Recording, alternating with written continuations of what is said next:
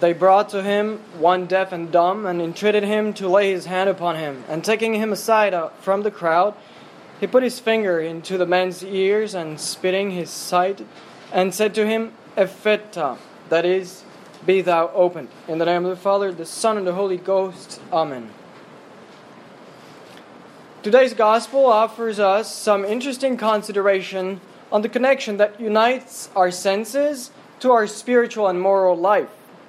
Before considering the spiritual and supernatural aspect of the miracle performed by our Lord, let's first consider a few aspects regarding the faculties given to our human soul, and in particular the sensitive faculties.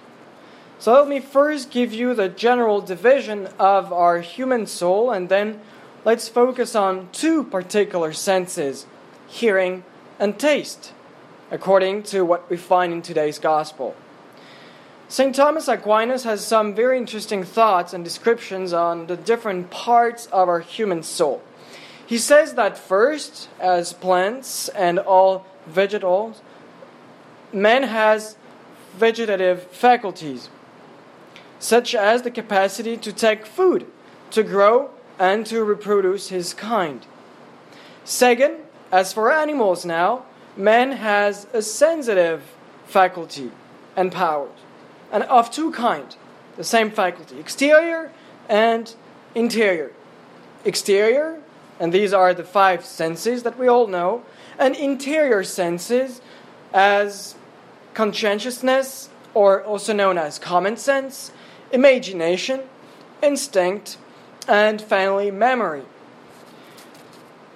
And finally, more than just a plant or animals, man, in addition, has the specifically rational faculties of understanding and choosing in the light of understanding.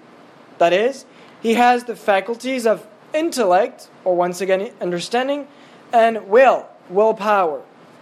So going back now to what is more fitting for today's sermon, let us consider the two senses mentioned in the Gospel, hearing and taste.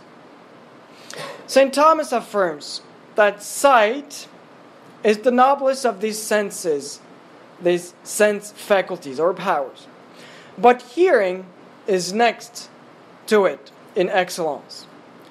This is obvious to anyone paying attention to the means the world uses, for instance, today, to impact man as deeply as possible, sometimes in a good and enriching way for our nature, but too often also with the perverse intention of controlling humans' mind and man's faculty to choose, as we saw the different parts, understanding and willpower, with the information given through the senses. Just take a quick glance at the power of images today, the power of screens, the power of colors, utilized as a vehicle for the communication of ideas. And now lend an ear to modern music, to the many sounds used in it.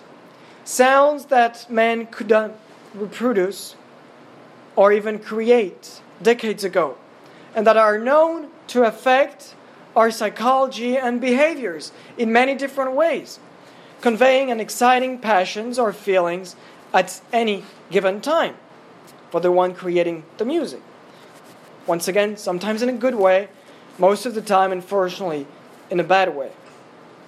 And the sense of taste, he says, St. Thomas, is inferior, as it is more purely material in its proper operation than just hearing.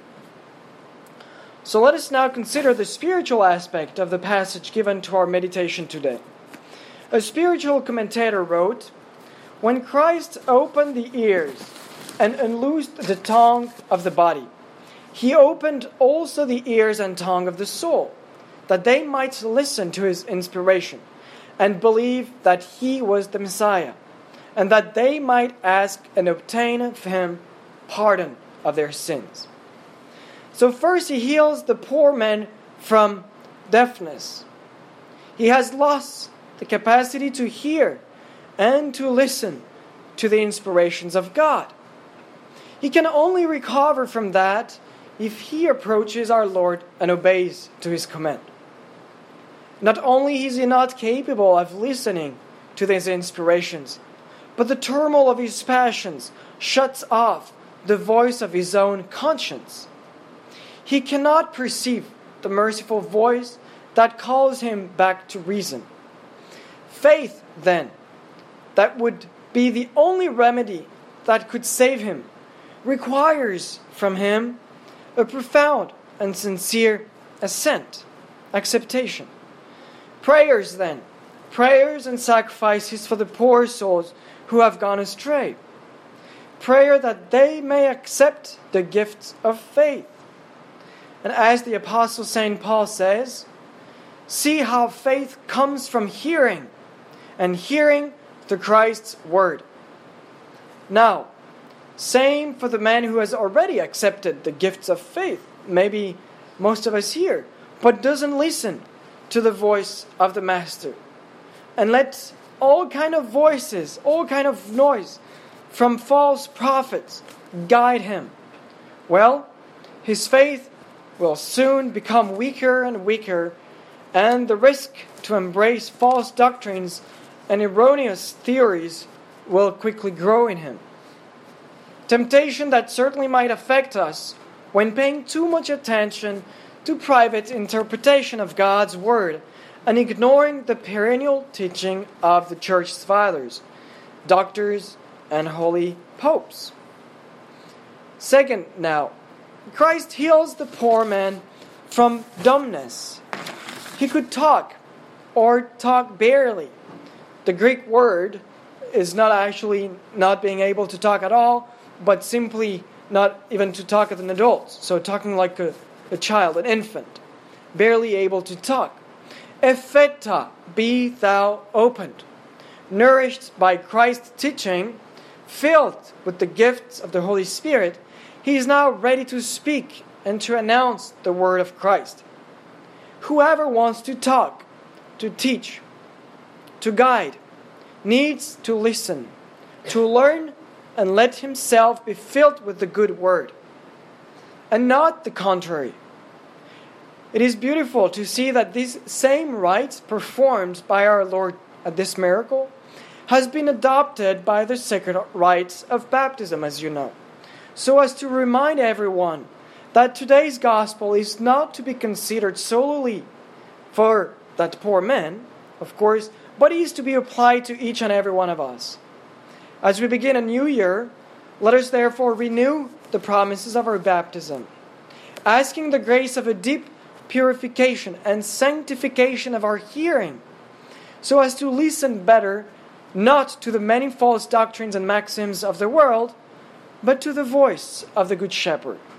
And let us renew also the promises of our baptism, asking for the grace to make our mouth become a humble but efficient instrument in God's hands for His greater glory and the salvation of many souls. Amen. In the name of the Father, the Son, and the Holy Ghost. Amen.